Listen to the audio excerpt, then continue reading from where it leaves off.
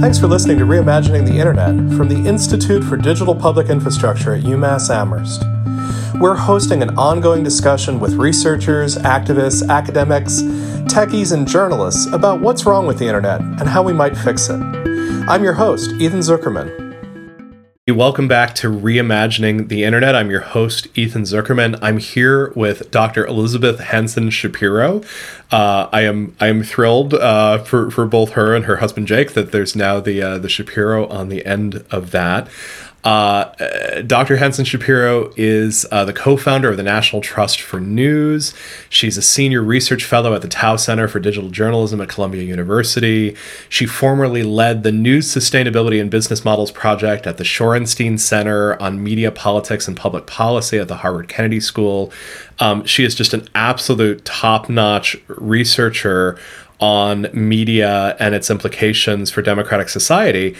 And she is my collaborator on a new report that we are releasing later this month that looks at research of the big digital public platforms. Elizabeth, I'm so glad to have you here. Ethan, it's so great to be here. Thank you for having me. So this is a weird conversation, right? Because I am going to interview you about a report that you and I are co-authoring. So I don't want to hide the ball here and pretend that, I'm asking questions about a topic where I know nothing. On the other hand, it's going to be more fun if I can get you to talk about this. And it's worth noting that, you and I have had disagreements throughout the process of doing this. And this is the great thing about working with people smarter than you are, is that they can talk you out of your own ideas on this. What's this report? Who's it coming out for? When is it coming out? Why are we doing it? Yeah, sure. So this report is for the NetGain Partnership, which is a group of foundations that have been supporting the work of platform researchers.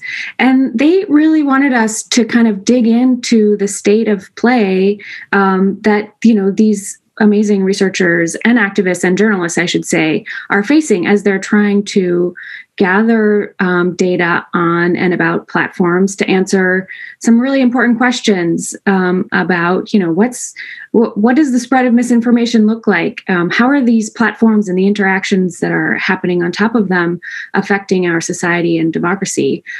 It's been kind of a rolling drama, I would say, since 2018 in Cambridge Analytica in terms of what's been available and not available. So this was really our attempt to help them see the landscape clearly, to try to understand both what problems are out there that researchers and journalists and advocates are pursuing, and what the challenges and opportunities are around the data that they have access to from social media platforms. So for the purposes of this report that we're working on, what's a platform? What do we consider a platform, and what do researchers want to know about them? Yeah, so I think Ethan, you and I went back and forth on this question of what is a platform and how do we define it for the purposes of this this inquiry. And where we landed in defining platform is that these are essentially media platforms where users can post their ideas in various forms. So that could be text, or that could be audio, or that could be video. And these are usually free services. So they're monetized by advertising on the platform side. So the kind of like platform, traditional platform function of a social media platform is to really bring together those advertisers, marketers, the users who are creating content. So this includes Facebook, it includes Twitter, it includes YouTube. How broad, how complicated is this universe that researchers are trying to study? I'd say it's broad and complicated and getting more broad and complicated every day. So, on the one hand, we have Facebook, which has billions of users across the world. So we kind of like think of them as the sort of, 800,000 pound gorilla. But then there's all kinds of other platforms that are kind of ancillary to them, like, Twitter. YouTube is also another kind of 800,000 pound gorilla. But then we have smaller platforms like Gab, or what used to be Parler, that are kind of growing up to meet little user niche needs with similar services. And this, of course, has been one of the things that's been so challenging about writing this. We turned in a draft of this before the Capitol riot, and we talked about the importance of being able to study platforms like Gab and Parler, and then suddenly we had this very clear example of why it was so important to study them. So this is really a study of how researchers are trying to get information from these different platforms. What are the different strategies that they're using? First of all, what do academic and activist and journalistic researchers want to know? What are the sorts of questions people are asking of Facebook, of YouTube, of Parler, of all these different spaces? Yeah. So, I think there's a set of questions that are around the kind of content itself, right? So like, what is the nature of the content that's getting shared? There's a set of questions around how is it getting shared? So like, what is the spread? What does the spread look like? What does it look like when a particular piece of content, goes viral or moves through a particular network? And, the real challenge, particularly on a platform like Facebook, is that when you start to answer those content questions, you immediately bump up against this problem that the data that's available around reach is different than the data that's available around engagement. And Ethan, I know you've thought a lot about this problem, so maybe you can give your version of the barriers to answering those kinds of questions. Sure. I mean, one way to think about this is that a platform like Twitter is mostly a public platform, right? Generally, when you're tweeting, the vast majority of tweets are not protected. They're going out to the entire world. And you can look and maybe make some estimates about reach, how many people are seeing them. You can certainly see information like how many people liked them, how many people retweeted them and shared them. Facebook is a different critter. And most Facebook feeds are private. They're shared with a small number of people. And so even asking a question like, how often did this URL appear on Facebook, can be somewhat controversial. You're basically asking for an aggregate of people's private sharing. Facebook reveals some of this information. There are tools like CrowdTangle that make it possible to say, this post by Dan Bongino got lots of engagement. Many people liked it. Many people shared it. What we don't know is how many people have seen a given post, the actual reach of these things. And so far, Facebook, for the most part, isn't giving us that data. We just interviewed Julia Ongwen of The Markup and her Citizen Browser project, which is one of the things that we write about in this report. And that's really the first effort that's making a guess at what the reach is of some of these things. But Elizabeth, one of the things I found so fascinating about writing this with you, I'm a researcher. I generally just want to grab the platforms and kind of shake all the data out of them. You made a very convincing case that the platforms often have a really good reason why it's hard to share this data. Make that case for me. Yeah, sure. So, I think what I heard from our interviews about why it's hard for platforms to share this data is that there is a whole, at the highest level, there's a whole thicket of privacy regulations, both domestically and especially, globally coming out of the European Union, that actually make it legally risky for platforms to share this data. And, those are not concerns that we should take lightly. The Cambridge Analytica scandal was a scandal because there was personally identifiable information that users did not consent to be released that was, released to researchers and beyond. So those privacy considerations and the constraints on platforms that are created by those privacy regulations are real. And I think a lot of the kind of risk management and internal decision-making around data access turns on those questions of privacy regulations and the risk that comes from making potentially identifiable information, quote unquote, public, even if that quote unquote public is, a group of academic researchers. one of the things that happened with this report is it's happening in the wake of a research project called Social Science One. And Social Science One was this very ambitious research effort organized by a pair of just top social scientists to work with Facebook to open up a data set, in particular to study political influence and elections and sort of Facebook's role within it. Despite the fact that the academics who started the project had great contacts within Facebook, and despite the fact that the people the data was opened up to were a set of accomplished academics who'd been very carefully screened, Facebook had a really hard time opening up the data. And many of the people who were involved with the project ended up just incredibly frustrated. One of the interesting things, though, is that there's lots of what you might consider to be informal data collection. Tell us a little bit about some of the people like PushShift who are doing this work informally.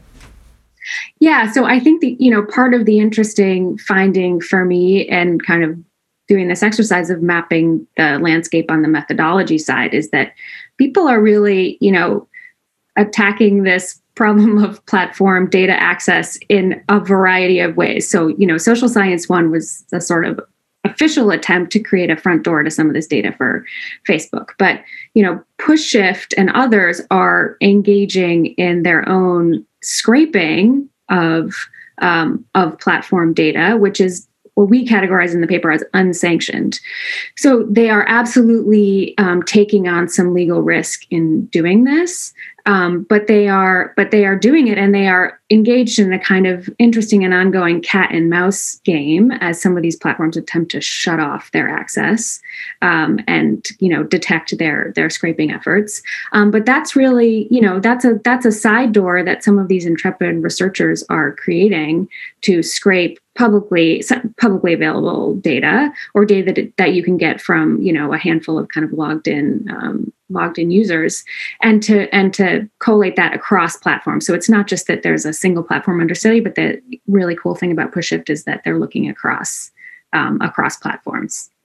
Yeah, PushShift is remarkable. It's a guy named Jason Baumgartner who started scraping Reddit years ago and has created sort of the only major scholarly repository of Reddit. And he's gone on to do work on Telegram. He's been doing collection work on Gab. We saw... What's that? And Twitter as well. Yeah. No, he's although, of course, that's another change that's happened in all of this. During the time that we wrote this, Twitter has now significantly opened its research API. It's not as clear to me whether Jason will continue doing the Twitter work now that this is so much more accessible. This is the moment where I, rip off my sweater and show that I'm wearing the markup "Scraping is not a crime" T-shirt. Of course, the challenge is some of these efforts actually are coming under legal scrutiny. Can you talk a little bit about the NYU Ad Observatory?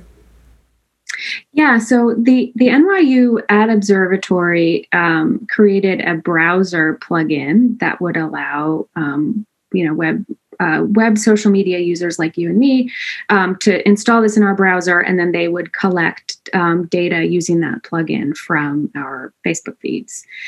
Now, sometime in, I want to say it was November, Facebook sent a letter to them saying, this violates our terms of service. Please cease and desist. And this caused a kerfuffle amongst the researchers that we've been studying and working with, because this kind of methodology is really one of those ways to get around some of these data access issues and to actually, go right at the problem of user consent. So if you are a user and you are consenting to plugging this tool into your browser, you are essentially saying, yes, researcher, it is okay for you to collect this data. And of course, for us as researchers who've been trained to respect user consent and to work with our IRBs, that's a hugely important component to doing high quality ethical research. So, it was a really interesting example of how even if you can net out the problems of user consent, there may still be some residual platform resistance to those kinds of data collection methods. Our early indications on the NYU Ad Observatory is that Facebook is making the argument that the users can't consent to do that, which is interesting, right? On the one hand, it's quite possible that Facebook's terms of service is interpretable in a way that says you can't give anyone unauthorized access to this. At the same time, it seems like what I see on Facebook is something that I should have control over whether I share it with someone else. That isn't, a trade secret, what Facebook is showing to me versus someone else. There are things that researchers want to study that just aren't likely ever to be released. Can you talk about people who are trying to study moderation decisions? Yeah, and I think, Ethan, you should weigh in here, because I think some of those interviews were also yours, but part of what I heard in the amongst the researchers who are looking at moderation decisions is that it can be very difficult. It can be very difficult to study takedowns kind of after they happen, and so getting some kind of deep retrospective, like long-term longitudinal view of the outcome of those decisions can actually be incredibly difficult.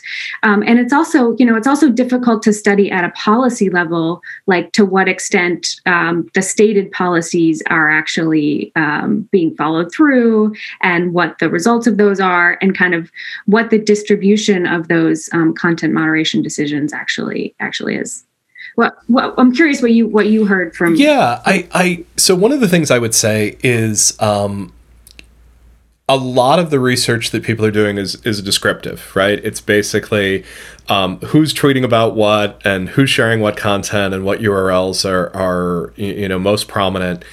When you start studying things like moderation decisions, you're often actually moving into the realm of an audit, and you're trying to ask the question of, are a company's processes fair or not? So, for instance, Palestinians have long complained that their content gets taken down much more often than Israeli content does. That's something that should be auditable, right? It should be possible to look in there and sort of say, Israeli posts that are pro-Israel get taken down at this rate, Palestinian posts that are pro-Palestine get taken down at this rate. Black Lives Matter protesters have complained about this. There's been a big dialogue within some Black rights communities suggesting that criticizing whiteness is a way of getting taken down. It would be really nice to be able to sort of come in and evaluate those things. Those tend to be information that platforms hold very tight to. Handing out information and sort of saying, here is content that came in and we decided to take it down. You can imagine the ways in which this could be very dangerous for a platform, right? This is content that they took down in part because they didn't want to get sued or they were afraid of liability around it. In the long run, Elizabeth, how do we study these things? Is this something that independent researchers and journalists can study? Does the government have to get involved? Are there audit strategies that sort of get us there? You mean particularly on the moderation front, or I would say in general, right? So if one camp says, let's just scrape the heck out of this, right? Let's go to the courts. We're going to scrape as much as we can. We're going to study it. We have sort of a Julia Ongwen camp that says, put plugins in the browsers. Let's see it from the user point of view. That's almost certainly going to get litigated. There's a camp that says, if the platforms were just good citizens and gave us APIs like Twitter, recently did, we'd solve the problem. But it still seems like there's cases like moderation where we need something much closer to an audit system. Yeah. So, Ethan, I think we together did a really good job coming at this with, different perspectives and sometimes different opinions, to assemble a range of options. Because I think, in this space, as in many others, like there is no silver bullet. And so, it really does have to be a combination of like cooperation, co-optation, and like opposition. I think data collection strategies to get us there. And, under the cooperation front, I think as flawed as Social Science 1 was, and as frustrating as it was for its participants, it's an important kind of first step to figuring out what a cooperative model looks like and what the constraints and interests are on both sides. And, what happens when lots of talk about cooperation actually meets like governance and workflow decisions.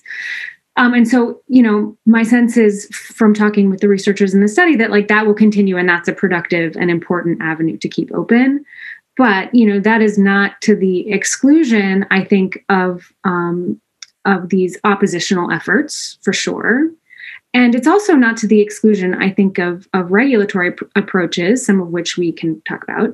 And it's not to the exclusion, I think, of the call for new civil society institutions that can do this, because there are definitely whole sections of this problem that are not going to be solved by regulation, are not going to be solved by cooperation, are not going to be solved by individuals, banding together in oppositional data collection, but can actually be solved by, audit bodies, for example.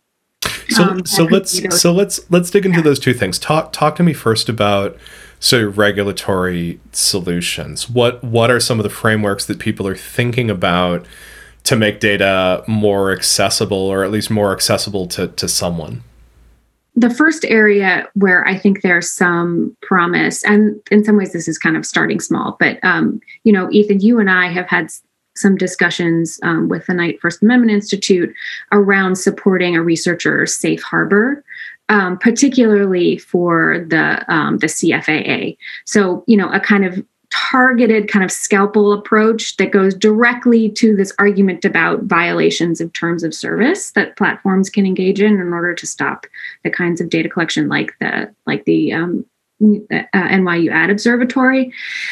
A safe harbor exception in the CFAA, I think, would really help. Right. The Computer Fraud and Abuse Act, has been around since 1986. It's often used or abused as a cudgel against researchers, essentially saying we're not going to distinguish between a research use of a platform and hacking that platform.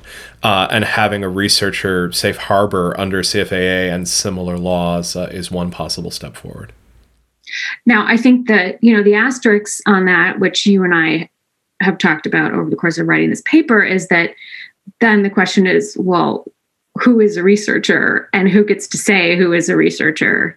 And if we call out researchers in particular, are we then also excluding folks like Julia at the Markup and other, advocacy groups that might want to engage in similar, or even the pseudonymous folks who scraped Parler and made it accessible as a tool for people to understand the January 6th riot at the Capitol. Exactly. So a researcher safe harbor, may or may not help those folks, and that's really important work. So we want to be careful of that. I think there's, as you and I have periodically discussed, there's a whole thicket, and I mean thicket in every sense of that word, of regulatory policy coming out of the European Union that has tried to get at a version of this researcher exception. And, from what we heard, is kind of at some level creating more problems than it solves. But, the advantage to our European friends, like cutting that Gordian knot and really figuring out at the EU level what some research exemptions would actually help the rest of us, because so much of that policy is kind of like the master policy for research work here as well, just because of how platforms are tuning their policy decisions.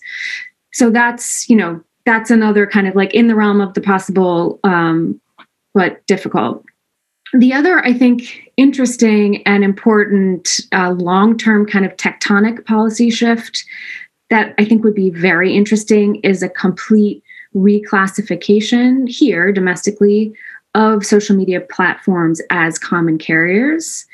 And we had a couple of very interesting off-the-record conversations informing this report with folks in DC who really feel like, you know, a reclassification of social platforms as under common carrier legislation would open up a range of rulemaking possibilities that could really help us make progress on this researcher access and data access. And part of what might become possible in a common carrier situation is that platforms might become significantly more auditable, and there might be a federal level regulatory response that said that platforms were auditable in certain ways. One of the wackiest ideas in this report that we ended up sort of putting out there is this idea that you might almost imagine algorithmic auditors who are not unlike the ways in which publicly traded businesses are fiscally audited to make sure that they're following best accounting practices. Of course, part of what happens in this is we don't know what a best algorithmic practice is. And our folks in the FAIR community who are sort of trying to figure out questions of equity and fairness in AI, that's going to be a really, really open topic if we sort of get to that place. Elizabeth, let me say, for me, maybe the biggest surprise in all of this work was this idea of a tension between privacy advocates and researchers. No one, I think, wanted to say, damn you privacy advocates, but it was often a situation where researchers who really want to understand what was happening on these platforms found themselves in tension with privacy advocates. And of course, many of these players see themselves as allies. They're funded by some of the same groups. This was a really interesting thing to be bringing back to NetGain. Anything that really surprised you in this work? Yeah, I think I was surprised right along with you about that tension between privacy advocates and research and researchers. And I think it's, it's those kinds of values conflicts that I think are really driving this. And I think the kind of business model and profit motivation and kind of like risk tolerance of platforms for giving data access, it's still there, but I think it would be a very important and consequential contribution of this paper if we can help shift the conversation around these issues to the tension between privacy and the kind of like social good of general knowledge that researchers and journalists and activists stand on top of. Because I think if we can make progress on that kind of values conflict, then we have a shot at getting the rest of it in line. This is ultimately a very hopeful show that we do here. We sort of bring people on to sort of imagine positive futures. What was maybe your happiest moment in writing this? Were there scenarios or sort of futures that you looked at and said, wow, maybe that actually will make real progress for us? So Ethan, I am a pragmatic researcher, and I pride myself on being, practical, but I am also at heart like a dreamer and an optimist. And I have to say the most exciting conversations I had were around this common carrier reclassification, because I think it would be such a game changer, not just for these issues, but for all of the kind of other issues that are attached to this one that have to do with platform regulation. And that would be the kind of era defining shift that would really change the terms of debate on this issue and a whole host of others. So that was for me, that was the most hopeful. And, and it was hopeful because I think the way one policymaker framed it to me was like, we have this legislation. Like, it's not like we have to write something new. Like, these powers exist. It's a category definition shift. that we would have to pull off, but it's not as if we have to figure out an entirely new, complicated intellectual regime for getting us the rulemaking and regulatory powers that we would want. Elizabeth, it's a very special sort of optimist for whom, a new government regulatory bureaucracy is the optimistic outcome. I honestly came out of this process just like more in love with Julia Ongwen, basically. Like this notion that what we need are better tools for individuals to get together and donate data. We haven't talked much about this yet, but Mozilla is working on a project that allows people to donate browser data that is working at just an incredible scale. That gave me an enormous amount of hope coming out of this. It's an incredibly complex issue. It's a real thicket, as you've used the term. What are your aspirations for the report? In a perfect world, who reads this and what comes out of it? Yeah.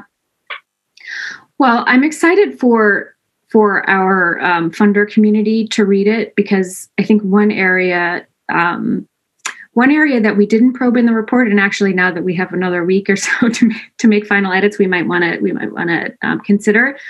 Funders exert a lot of influence in the space, not only through the problems and people that they choose to fund, but also the terms on which they choose to fund them. And so I think one immediate an important access would be that funders themselves take the risk of building in some kind of best practices into their, into their grant agreements around, this problem of privacy versus access. And I think that would be a really important stake in the ground, and that would be a good use of their symbolic and funder weight to do that. So, I hope they read this and take away that there's many fronts on which they can push forward immediately.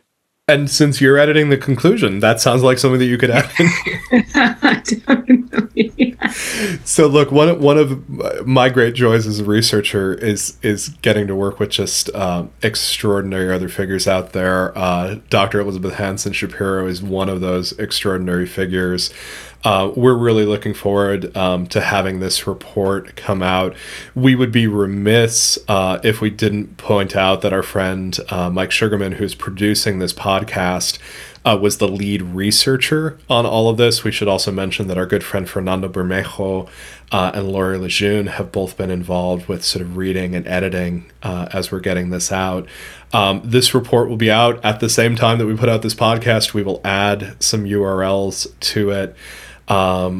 Elizabeth Hansen-Shapiro, you are someone that we look forward to having back often because you're working on so many different things. Thanks for being with us today.